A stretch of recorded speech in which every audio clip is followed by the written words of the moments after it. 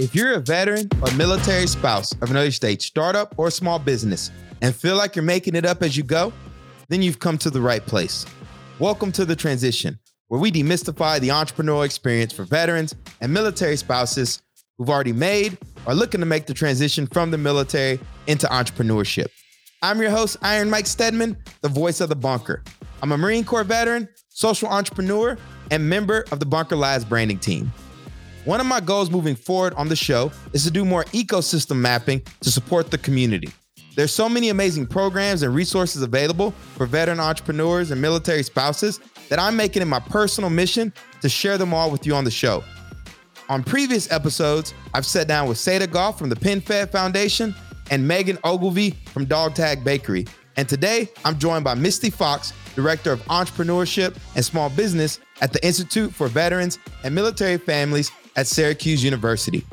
IVMF has been serving the veteran entrepreneurial ecosystem for 15 years, and they bring a lot of data and insights into the challenges we all face. On the show, Misty and I discuss the various different programs offered by IVMF, including their flagship Entrepreneur Bootcamp for Veterans, and how together, Bunker Labs and IVMF can continue to build a strong ecosystem of veterans and military spouses. If you need access to capital or professional services, including attorneys, accountants, etc., this is an episode that you do not want to miss. Before you hear from Misty and I, be sure to subscribe to the Transition newsletter at the link in the show notes. I've been slacking on getting a newsletter out as I've been knee-deep revising my book, Black Veteran Entrepreneur, and the cognitive load has been real. So I appreciate you all for being patient with me. But if there's a topic you'd like me to cover on the show or in the newsletter, shoot me an email at mike.stedman@bunkerlabs.org or message me directly on LinkedIn at Iron Mike Stedman. I have one more favor to ask also. If you would kindly leave me a review for this show on iTunes, I would truly appreciate it. I want more of our community to have access to this show, and by submitting reviews and sharing it with others in your network, you allow our community and impact to grow. So whatever you can do, it's much appreciated. This episode of The Transition is brought to you by MetLife Foundation and their commitment to supporting veteran and military spouse entrepreneurs. In addition, MetLife Foundation provides mentorship and financial health resources to veterans and military spouses transitioning into the workforce. As always, I hope you enjoyed today's show and that accelerates you on your own entrepreneurial journey.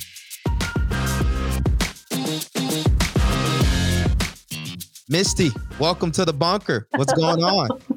It's a good day. It's a good Monday. Thank you for having me. I appreciate it. So I've been seeing IVMF pop up since I entered the veteran entrepreneur ecosystem back in 2016. Yeah. No, it's actually 2017 because I came way by Stanford Ignite. So that was my first exposure that there was this like veteran entrepreneurial ecosystem. And over the years, I've always seen the IVMF stuff out at Syracuse. You guys have been putting out reports. Like I told you in a pre-interview, I used some of your data for my book, Black Veteran Entrepreneur. But I realized I never actually spoke to anyone at IVMF. And, as we start to map out this growing, kind of veteran entrepreneurial ecosystem, I just think it would be great to get you on. So I reached out to you on LinkedIn and was like, talk to our audience about IVMF, all the resources and stuff you guys provide so that the community understands what's out there and what's available. So real happy to have you on today. No, thank you. And I think that's huge. I love the fact, I said this too in the pre-interview, but I love the fact that you're ecosystem mapping, if you will. So, we know, so there's big, I'll say this all throughout this time that data's my bestie, best friends with it. But Kauffman put out a big study and they talked about how ecosystems are only as good as its connectivity. And so I think being able to draw that connective tissue between all these groups is awesome. So I'm glad that you're taking that first stab at it. And it's only better to serve our veteran. So big fan.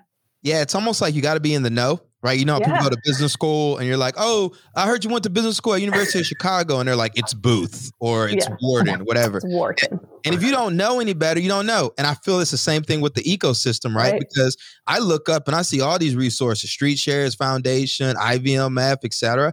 But on the outside looking in, a lot of people don't know this stuff. So until we start to get the word out and spread the message, it's never enough because there's always new veterans and military spouses that are entering. So even though you say it over and over again, right? The reality of it is you got to constantly educate new people. Yeah. So Mark Rockefeller, speaking of straight shares, said it best. And I think it's very interesting.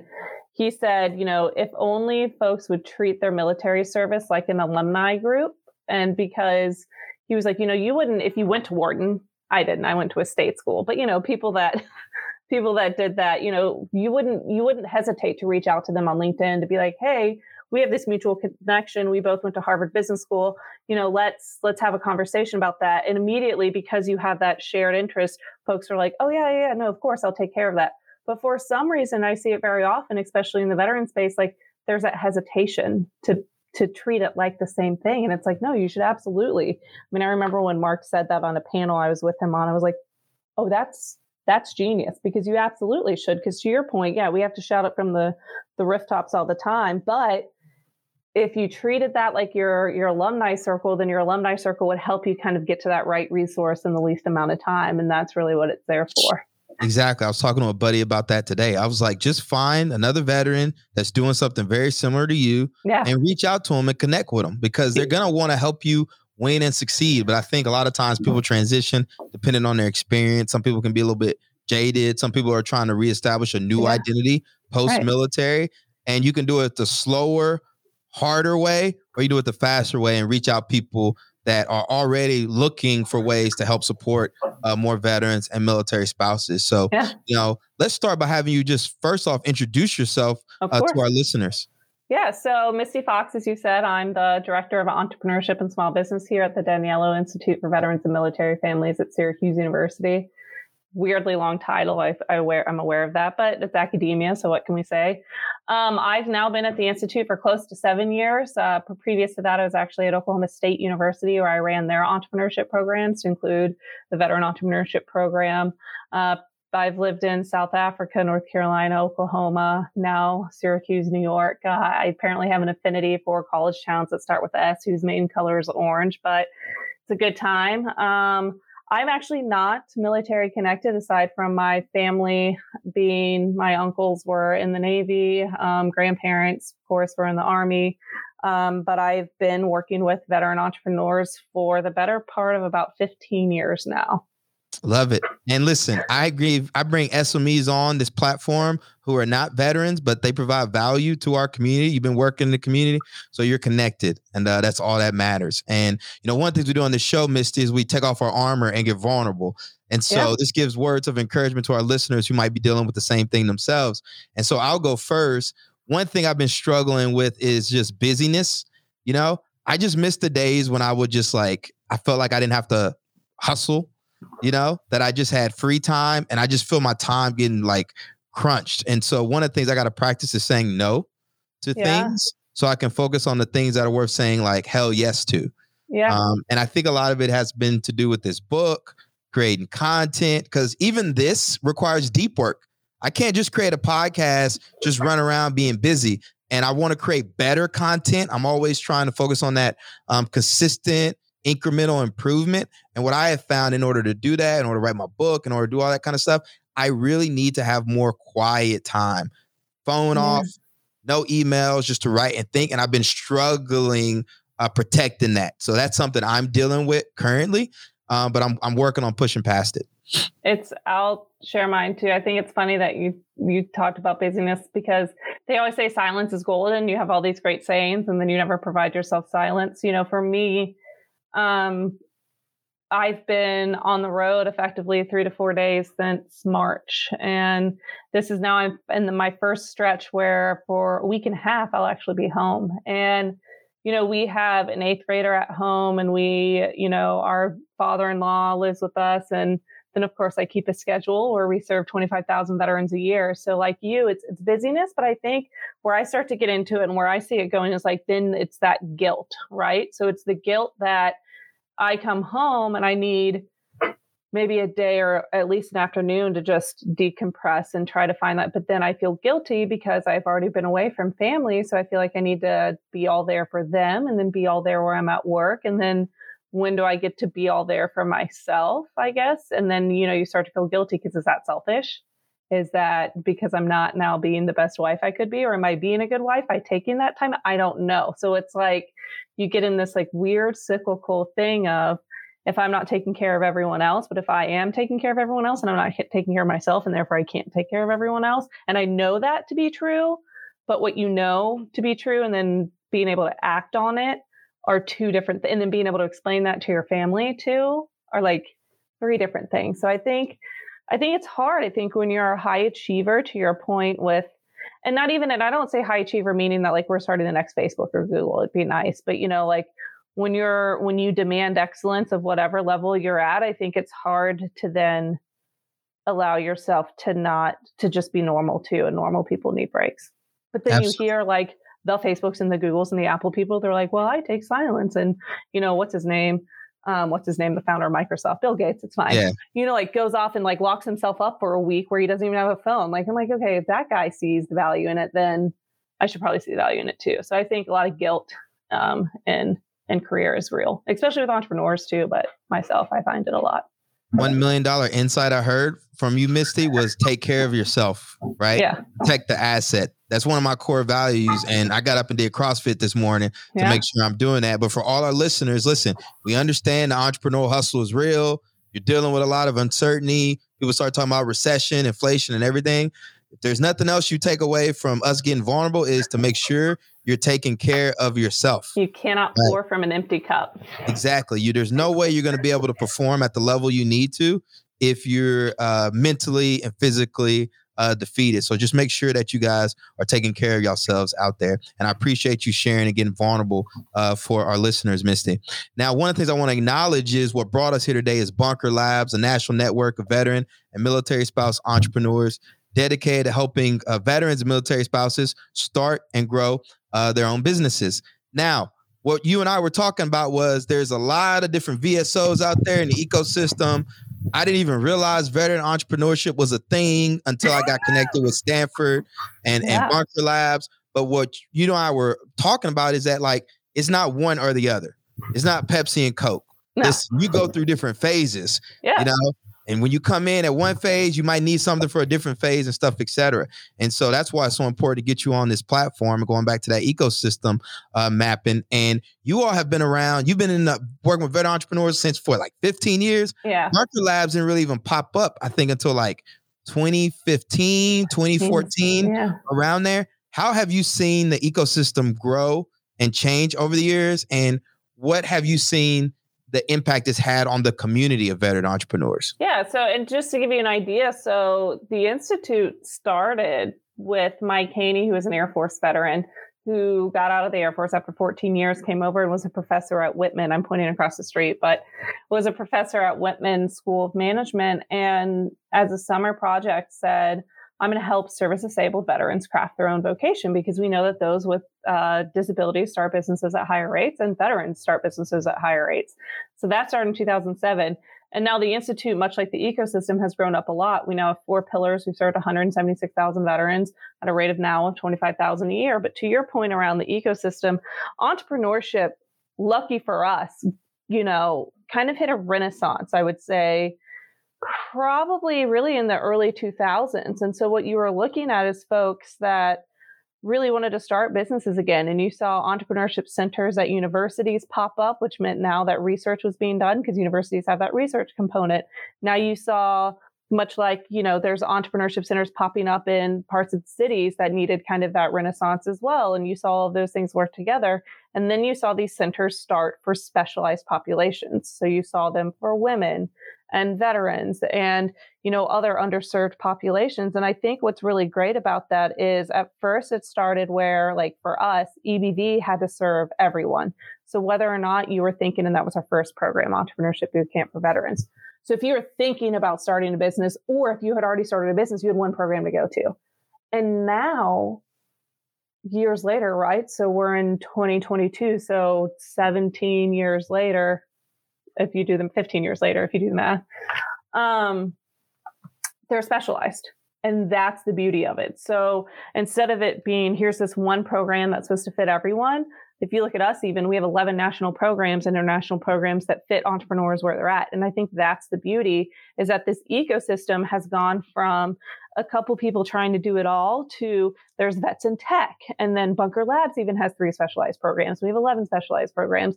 You have Dog Tag that has an amazing program where they can go through and learn all about entrepreneurship, but also about what it takes to run a bakery and then go and apply that to their business. Then you have folks that are doing career prep and transition. And I think that's where we see this ecosystem evolving towards, where let's put everyone to their first best use and not have them try to be all things to all people. But let's make sure that you do what you do extremely well. You can look at the Veteran Institute for Procurement, all government contracting. Doesn't care about private contracting. And that's not because she doesn't think it's important. It's because someone else can do that and do it really well. She can go to her first best use, she being Barbara Ash. In VSBC, great convener around government contracting. And again, not because not any of the other stuff doesn't matter, but because if you do what you do really well, you can really have more of an impact. So where I've seen this ecosystem sort of move to is that right there, where there's now specialized programs. Now, what's the ugly side of that? We now have 44,000 VSOs. So there's a lot of noise. And so folks that are now trying to figure out where this ecosystem is and who they can go chat with have to really spend a lot of time of educating themselves on what are these specialty programs. There's, Farmer Veteran Coalition. That's amazing if you're going into an ag world. But how do you find out about them unless you know someone that's been through them before? And so I think that it is now on our shoulders as ecosystem partners to really educate the world on here's who's out there. This is what's worth investing your time in. And let me help you navigate, not create or duplicate the wheel, but really help folks get to the right resource in the least amount of time. So let's start with IVMF, right? Yeah. So talk to us about the programs you offer, and then also, what kind of niche you feel like you own relative to, the Bunker Labs of the world and the PenFeds and all the other ones out there. So the Institute, like I said, started in 2007 with the Entrepreneurship Bootcamp for Veterans. And we'll start with that program, and then I'll kind of zoom up for a second before we go back into entrepreneurship. The Entrepreneurship Bootcamp for Veterans was a program that was set up right at the height of everything that was going on overseas with OIF and OEF, and allowing returning soldiers to really figure out how they can craft their own vocations when they come back. And we do that through a 3-phase program where they start online, and then we actually fly them to one of 8 universities across the nation on our dime and put them up Saturday to Saturday at these universities so you can have an MBA style boot camp to go through everything they need to know about starting a business. And from there, we have post-program support where we do about $1 million in pro bono services a year, from website design to social media to sales training to report running with ProQuest, Mintel, IBIS World, et cetera. And we see great results coming out of that. Startup rates in the 70%, survival rates in the 90%. So it's great. From there, the Institute grew up. Like I said, we now have 4 pillars. So we actually have our career prep and transition pillar through Onward to Opportunity, which has over 50 different learning pathways someone can go through. So what's a learning pathway? So if you've ever heard of a PMP or Certified Ethical Hacker or CISSP or HR, all of those things, because credentialing is kind of the future in terms of folks really need those credentials as they move up in their careers. And O2O provides this for free. So you can go to one of the locations across the country that we have, or you can take it online, meaning you can get that through all this classwork and then actually sit for your certification. So that PMP, you're not out a dime. We pay for the entire thing. It's not a reimbursement. It's not a GI Bill, nothing like that. We also have our America Serves networks, which are community coordinated care networks across the nation, where instead of you going on and knocking on 1 million doors, because there's typically a co-occurrence of needs, meaning if you're facing issues with your VA claim or joblessness or anything like that, you can go to one person in this network, fill out one claim, and it gets forwarded to all the different people that need to see it to help you, again, get to that right resource in the least amount of time. So it takes on average 72 hours for those to be referred and completed, as opposed to weeks on end of them having to chase that down. Of course, we have our data and research folks. I mean, where would we be without them? Not a lot of places. They're phenomenal. They really take on a lot of things around job portability. They've done some around mental health, entrepreneurship, SOFA, et cetera. So they also do a lot of external work with other organizations around what their measurement evaluation, what drives their programs. And of course, entrepreneurship. So I have 11 programs, like I said, in 3 different phases: ideation, startup, and growth.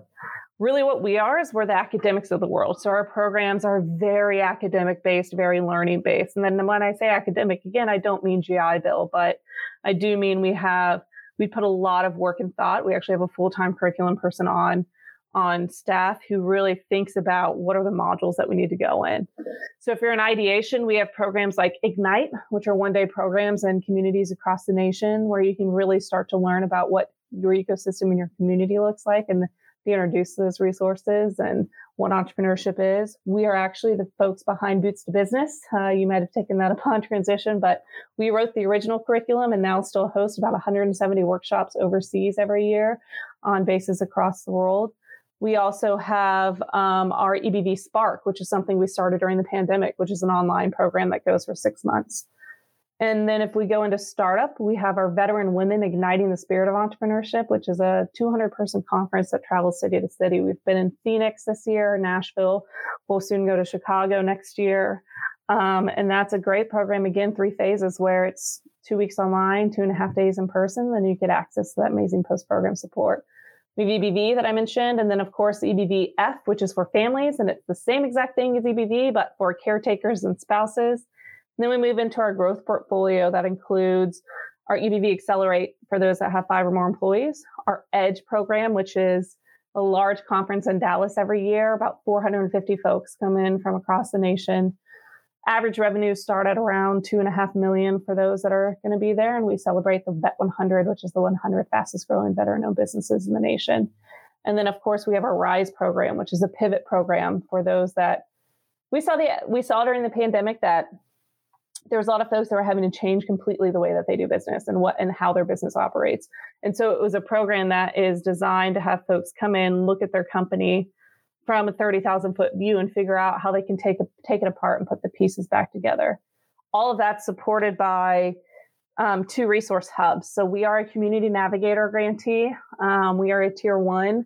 So the SBA, as a part of their CARES Act, kind of launched this Community Navigator. And so groups like the U.S. Black Chamber of Commerce, U.S. Hispanic Chamber of Commerce, U.S. Pan Asian Chamber of Commerce are all tier 1s, really supporting these underserved communities. So we are that for the veteran world. So we're in communities across the nation looking at how we can connect that ecosystem and get veterans to move through the resources that they need to.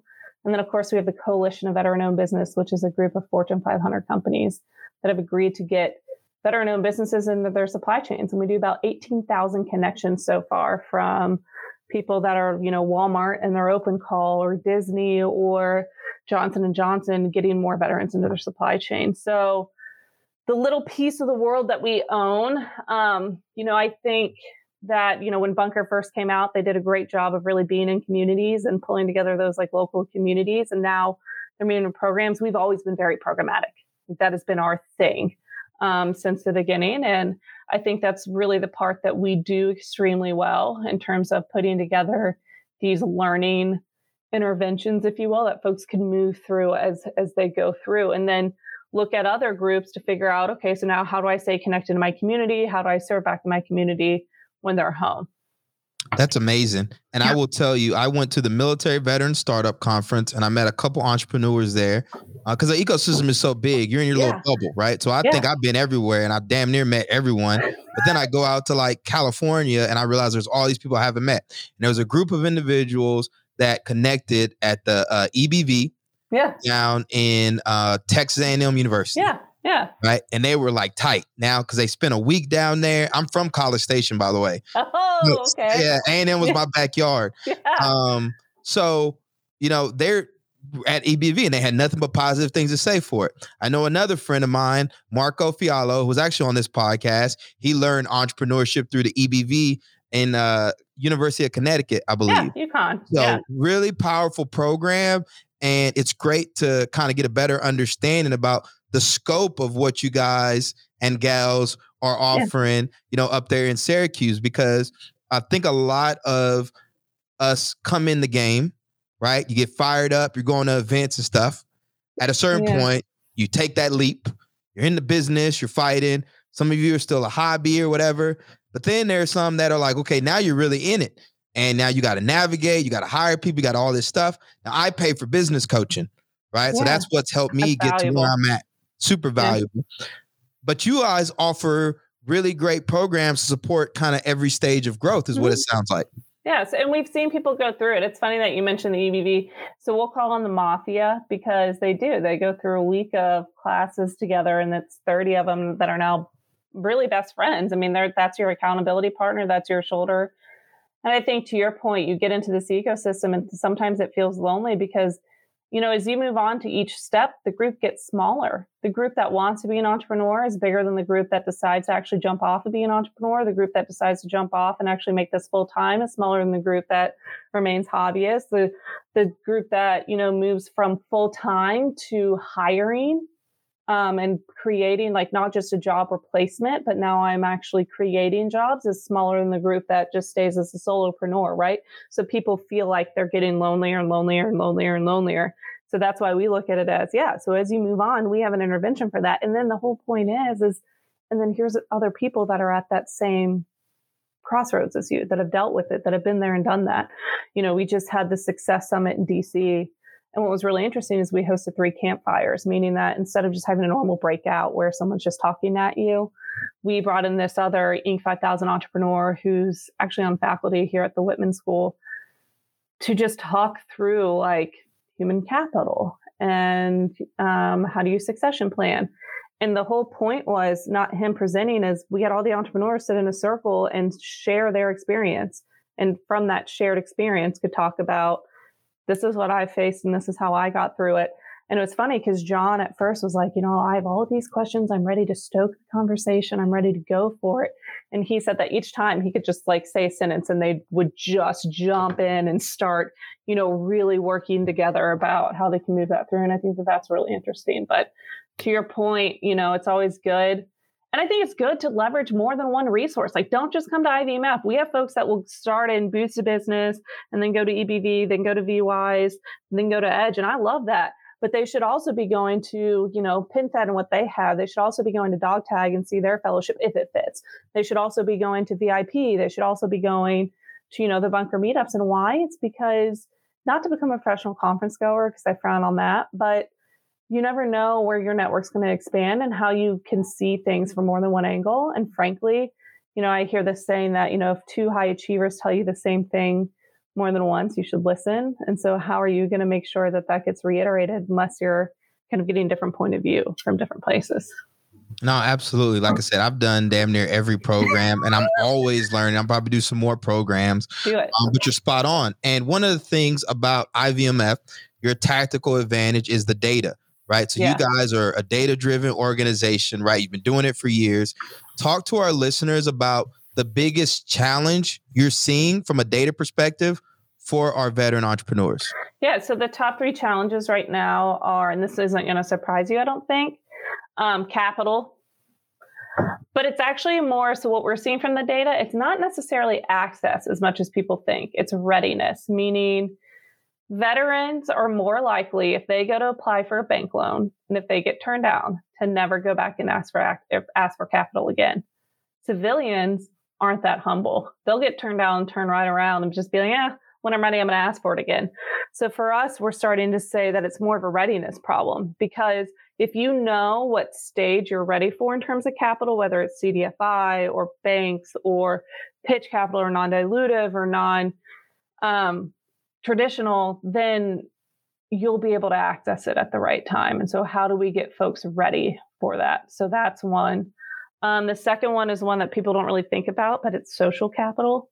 So, you know, veterans often, we talked about it, about that alumni circle. So veterans often have moved a lot. And so they don't have that deep social business circle. They didn't go to business school maybe, or, you know, even though veterans are typically higher educated, PS, that's a myth that a lot of folks think that veterans didn't go to college.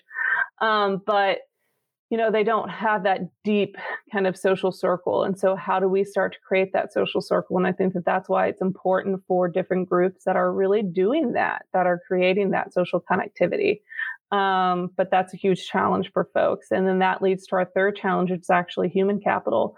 I think right now everyone talks about how hard it was hiring. And I think that that's, been true. But for veterans, we've seen it in the data prior to this kind of great reshuffling, if you will, or resignation, however you'd like to refer to it. But veterans, because of that limited social network, then have a limited network in terms of being able to hire the right people for their jobs. Now, that said, when they do hire, they do better by their employees. They typically pay them more than their civilian counterparts. They will typically also be more willing to train someone into a position than their civilian counterparts. And they're typically more obviously disposed to hiring other veterans than their civilian counterparts. So, when it's done right. And I think that that's important to point out too. So we see that. And then I think, people need to realize, because we are data, it's still true that veterans are more likely to start a business. There is no education is not a good marker of if you will start a business or not. Technically, actually, the less educated you are, the more entrepreneurial you might be as you move forward. No background in terms of any other background is a good determinant on whether or not you'll start a business. The number one determinant or social determinant on if you will start a business or not is prior military service. It's the number one. And I think people also don't really take that into regard either. Why do you think that is? I think that if you think about it, and specifically, if you look at your little enlisted, so the average person that comes through an IVMF program is a 44-year-old E4 with a graduate degree. So, typically E4s are not 44 years old once they get out. That's not a thing. So what that typically means is that someone's gotten out, that they've taken advantage of their GI Bill, gotten their grad degree, then they've taken advantage of maybe these hiring programs that are hiring in corporate structures, and then they've taken all of that to start a business. Now, why do I think of veterans better at it? When you're in the service, no one comes to you and says, I have this project, and I'm going to give you all the time, budget, and people that you need to get it done, and all the time and all the data and everything that you need to know. They come to you and say, I need this done yesterday. I don't have all the information. You're going to have to do as best you can with the information that you have at your fingers and make that educated decision. You're not going to have all the budget people or anything you need, and they can do that. And really, people think that entrepreneurs are these huge risk takers, that they're out there just swinging from a limb, guessing, checking, and hoping it goes well. And that's actually wrong. Again, back to the data, entrepreneurs are actually very calculated risk takers. They are more risk averse than many non-entrepreneurs. And the reason that is because they take calculated risks. And if you look at a veteran, they take calculated risks, not this crazy, huge, gigantic leap of faith that everyone thinks it is. And so I think that that's why veterans are typically, that's why they are more predisposed to starting a business, but that's also why they're more successful than their civilian counterparts, and they'll earn more than the civilian counterparts because it's been programmed into them to be that type of decision maker, to have that sort of resilience, and this is a big part, rely on their team to do so. They're not all things to all people. They're very good at being like, this is what I do well, and now this is what this person does well, and this is why we need to be on the same team. I want to talk about capital now, because that's one thing that comes up very frequently amongst minority entrepreneurs, veterans, obviously, Black veteran entrepreneurs, Hispanic stuff, etc. When I came into the ecosystem, right, you go to all these events and they're like, oh, if you're a veteran and you need access to capital or whatever, come to this event. Okay. And then you end up going, right? And you find out that a lot of the stuff talking about access to capital is not really for, I don't want to say ideation phase businesses that haven't validated themselves yet. Right. So, maybe you can create a pitch deck and raise money for a product from a venture capitalist. But if you're just a veteran entrepreneur that has this great idea that you want to bring to life and you say, I need 10,000 for it or whatever, you're not getting it from a bank. Let's just be quite frank. You're not. They don't do business like that. They give out loans by law. By law. They give out loans based on, cash flow positive businesses. They want their return back. Venture capitalists, they're looking for those opportunities there to give that, 100x return and stuff, et cetera. And so what ends up happening, I've seen, is that veterans get fired up. They go to these events, talk about access to capital, and they can't get capital for their business, right? And so one of the things I've been a big proponent of is fund your business the old bootstrap way. Get paying customers, right, to basically fund your initial startup costs. Now, You're you right. also have, if you say, oh, you go the government contracting route, yes, potentially you could get a government contract that's big, but even still, that's a big gap. It's a big gap. So you have to have prior performance before you're going to go and get that. Talk to me about what like you're seeing at the ground level with regards to capital. Look, bootstrapping is the best way to go, quite frankly. So 75% of businesses will start with 25% or it's $25,000 or less. And through that, where do they get it? Typically bootstrapping. And you see a lot of credit cards at that point getting popped out into the world. I think that right now is probably the best time. And I think that a lot of folks say, oh, it's not a good time because we're going into it's the best time to start a business because, I mean, frankly, you're right. There's, it's not just about pitch decks, but there's a lot of non-traditional capital that's out there. I've seen groups that have been able to piece together, Fiserv right now has a back to business grant that is $10,000 for underserved groups. So they're looking at Black entrepreneurs. They're looking at women entrepreneurs. They're looking at other minorities to say, here's $10,000. And then with that $10,000, how do you invest in to get the next $10,000? I've seen multiple of our entrepreneurs that have pieced that together for $100,000, $200,000 in non-dilutive startup cash. That's huge. But the other part of it is, to your point, get customers to pay those original bills. Gosh, dang it, lean into these programs because if you look at it, so if you go through EVB, let's put that. So you take a week of your time, which is a free program. It's not, or no cost program. I don't like to say free often because time is money and I'm taking a week of your time. On the back end of that, we'll build you a free website. We will get a social media person to audit your social media and help you build that too. I can send you to Sandler Sales Training, which is $5,000 a pop. I can get you access to ProQuest, Mintel, all of those databases. We do about $100,000, up to $100,000 a month in those reports getting pulled all the time for folks. I can then also help you get your logo designed for free as well. I can go through, get you locked up with a lawyer, a CPA. So that's part of your bail team right there. We have insurance folks that do that, but the lawyers and CPAs are also free. Think about how much, and I'm sure you had to go through that, how much you spent on that as a startup, right?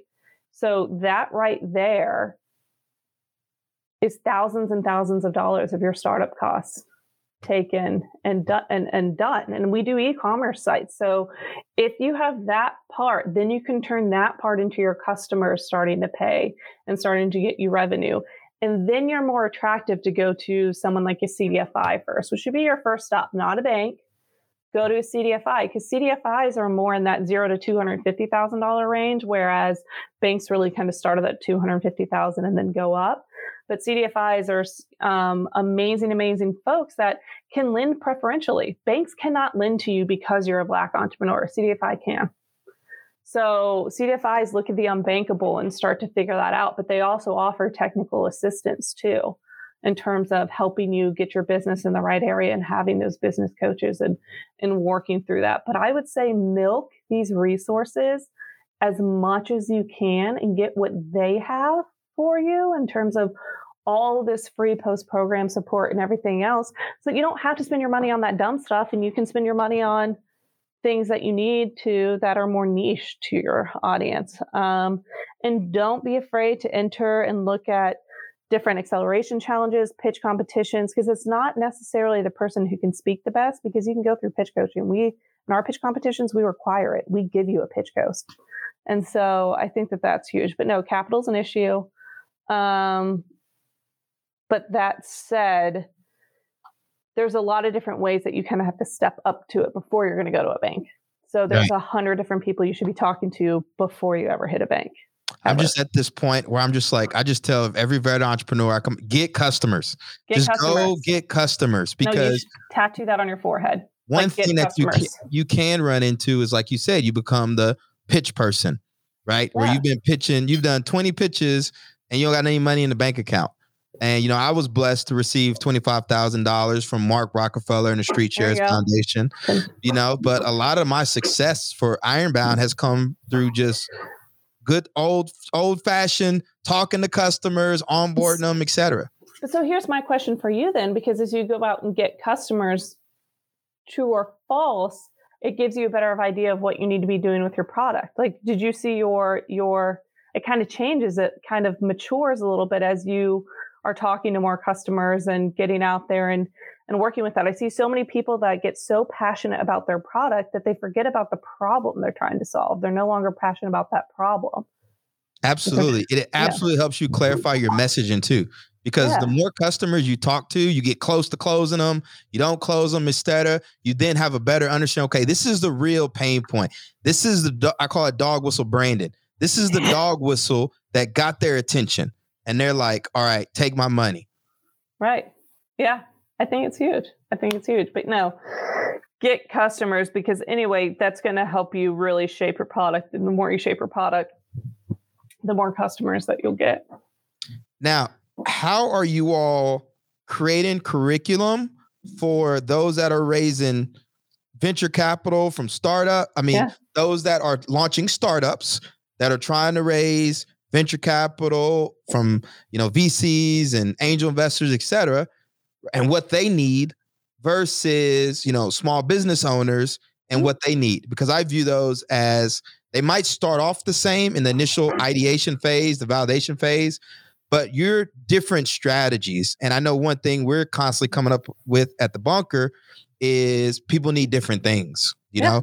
And so sometimes you get speakers that are coming in talking about venture capital and 10x return. And I'm like, these people, they need like Square, they need Stripe. They're looking at Clover. They're not looking at, they're looking at payment solutions and how they cannot pay so much in their credit card transactions. Right. I think that's why we have, so I said 11 programs. And a lot of people are just like, that's obsessive and way too much. And no, it's not, because we're hyper focused. Each one is supposed to be a different intervention. And to your point, the person that's starting a Main Street business is just as valuable as the person that's starting this big VC firm, but they need different items. And if you're going to sit there and put them through a program where they're talking about the same thing for different people, it doesn't help. So when we look at our programs, we really, really sniper focus them to what that audience is wanting and what they need. So to give you better an idea of how that looks, I just told you we're at the Veteran Entrepreneurship Success Summit in DC. That entire agenda was curated specifically for that group. And that means that as they applied to that program, I didn't have a set curriculum. I knew that I was going to have breakouts on Thursday and Friday, 3 sets of breakouts of 3. And then as they came in with their applications, they listed their top 3 challenges and what their top 3 successes were over the year. So I could see like, okay, everyone's top 3 successes. Okay, everyone's really gotten good at CMMC. They all know what it is now. They all know who they're going to. I'm not going to do a breakout on CMMC because they all listed it as their big one this year. A lot of them are having issues figuring out kind of what's going on with some of these new government contracting schedules, or what's going on at the VA, or, now they're all looking at succession planning because SDVSOBs require another SDVSOB to come in to take it over. So we actually customized that complete agenda to what they asked for and made sure that, it was meeting them where they're at on this journey. We do the same thing for Edge, and we do the same thing even as we start to put together EVVs. So we know what the base curriculum is. So of course we know marketing and we know branding and we know certain things like that, but then we'll have some optional breakouts where, hey, if you're going to government contracting, you're going over here. If you're not, you're going over here. Hey, if you're setting up to go VC style, you're going over here. If you're setting up to go Main Street payment processing, lines of credit, you're going over here to have this breakout. And that's what I think folks have to do. I think, we talk about it, and I said at the beginning that entrepreneurs get passionate about the product and not the problem. I think program people get the same way, where it's like, this is my program, this is my child, and this is exactly how I'm going to do everything. And on Monday we do this, and on Tuesday we do this, and on Wednesday we do this. And if you're not as agile as a programmer as you're expecting your person that's coming through, your delegate that's coming through to be, you're doing it wrong. And so I think that that's what we have to do as folks too. Yeah, one of the things I've been fascinated with, even this podcast, is initially when we launched it, the idea was obviously to highlight entrepreneurs within the Bunker Lab ecosystem, bring resources through audio. But the other thing I found out, it's been a community within itself. because you have so many entrepreneurs spread out all over the country that aren't in the New York cities of the world and stuff, et cetera. So like in New York and Jersey, there's always something going on. Man, if you're out in Podunk, Dakota, Glens Falls, New York, like you're in some suburb somewhere, nothing's happening. You don't have that same level of kind of community. So when these virtual programs start popping up, that's why people were like, kind of sign me up, because now it gives them access to it. And with the podcast, what I found is that it really supports a lot of our entrepreneurs that are kind of out there away from these physical ecosystems. We saw a huge uptick in that. So we threw on, EBV Spark, and we were like, okay, that's great. We have an online program now, and we can now meet people where they're at, which is their living rooms, because it's the pandemic and we're social distancing. What was interesting is 70% non-white signed up for that. So now you're looking at, well, wait a second. So I'm reaching an audience that I haven't reached before in ways that I haven't reached before. And guess what? They're jumping on these remote sessions, which are all Zoom, and they're seeing folks that look like them, and they're represented in this startup. And now their 30 new battle buddies have a shared experience, whether that is they're sitting in rural parts of America, but either way, they're not in these huge mecca of activity.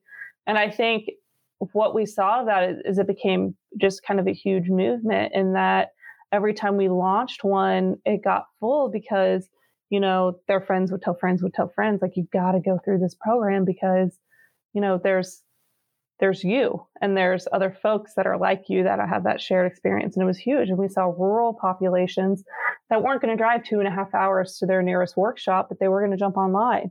So I think another thing is, and I'm glad that, you're looking at this and continuing the podcast and looking at how you can possibly grow it or whatever, because there are things that keep me up at night, right? If you ever want to do another segment, but things that keep me up at night is that now that the world is gathering again, that people are going to forget that people still live in rural America and really benefited from all these online programs. You've already seen webinars start to drain. You've already seen hybrid conferences start to drain. And frankly, it's sad, because there are some folks that can't leave their house for a full weekend for whatever reason, whether they're caretakers or they just can't. I think that being able to create access to education, and more importantly to networks, like I could sit here all day and say we run great curriculum and it's awesome and we love it. We also just create great networks. And that connectivity, not just to resource, but to people, is really important. And so I just hope that folks really remember how important that was during the pandemic and keep it going. Yeah, I've been even doing like little 30, 45 minute study halls on Sundays during an off hour on Bunker online, and I just do a working session. So I jump on there, I show them how to build a marketing plan and stuff. And what you've got me thinking about is, how do we get access to these resources to veteran entrepreneurs and military spouses in the off hours? Like you said, like, I know there's a big, even in the military, a lot of people do night school. A lot of people do this stuff. And so, while programs are happening during the day and everything, right, it's great. It happens at noon. There's a large percentage of the community that can't show up to these things. So, we've got to get creative. We got to think about this and say, okay, if we're not reaching these certain demographics, right, what is the barrier to get in front of them and reverse engineering the process? And so it sounds like you found that out on the online aspect. And I'm just excited to think about, okay, how can we start to think through that here, at Bunker too? Yeah. And I think the other thing is like, think about it. If you threw open a Zoom link, no agenda. Hey, we'll have breakout rooms. If you guys want to break out and chat about website, social media, or just chat because you haven't talked to another veteran entrepreneur in a little bit. Like, we did that. We called it Tips and Sips, and we sent everyone a little IVMF cup and this popcorn from actually a Texas company that went through EBV, Texas A&M. Fun fact, Popcorn Friday, and just said, just chat. We're just going to throw open our Zoom link and you guys can just connect. But I think connectivity is key, and that's not just to ecosystem, it's to each other. So how do we just keep driving that in a way that people I don't want people to start to feel isolated again when the world goes back to in person, and some folks are still just not in that ability to be in the middle of it all. I love that. And you're always welcome back on this platform. Like I said, we can do some deep dives because this is, for me, I'm always thinking about how do I get more veteran entrepreneurs and Yeah. military spouses in the fight? How do they avoid, I got beat up, Misty. I've been knocked down, beat up, dragged through the mud. I'm still standing.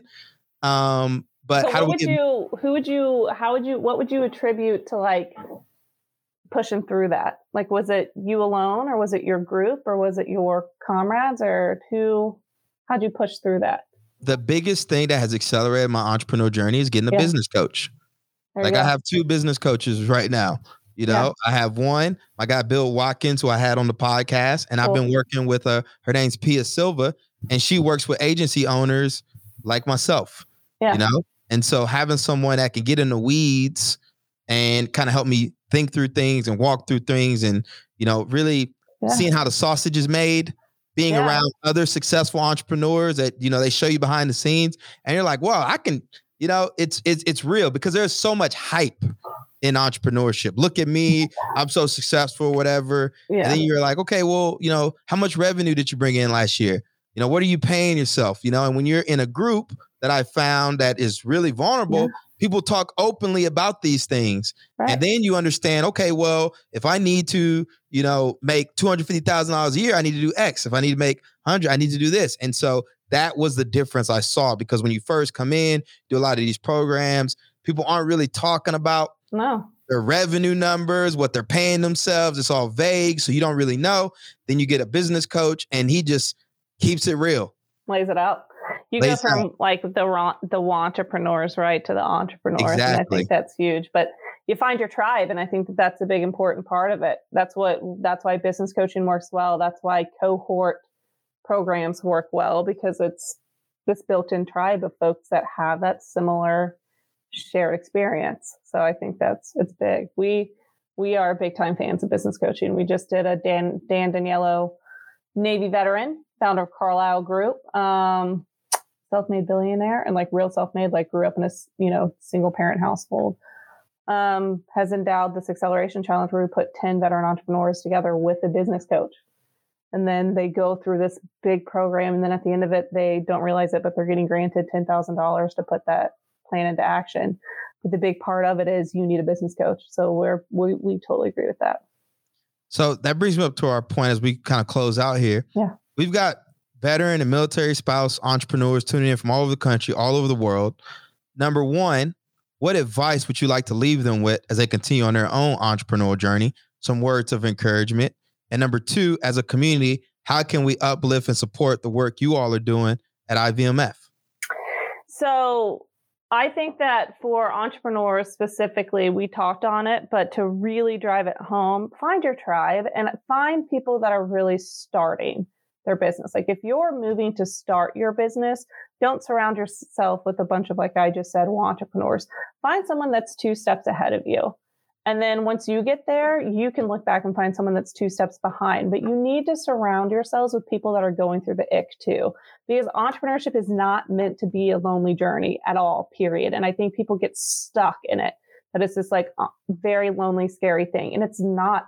There's so many people that are doing what you've done and that want to share like their battles too. So get with a group, get with your battle buddies, get with a tribe, and figure out programs until you can find your tribe and get involved there, because you need to have people that you can have those very real conversations with that can help you push you through the really dark times, as well as be the first people to celebrate the big wins. And I think that's big.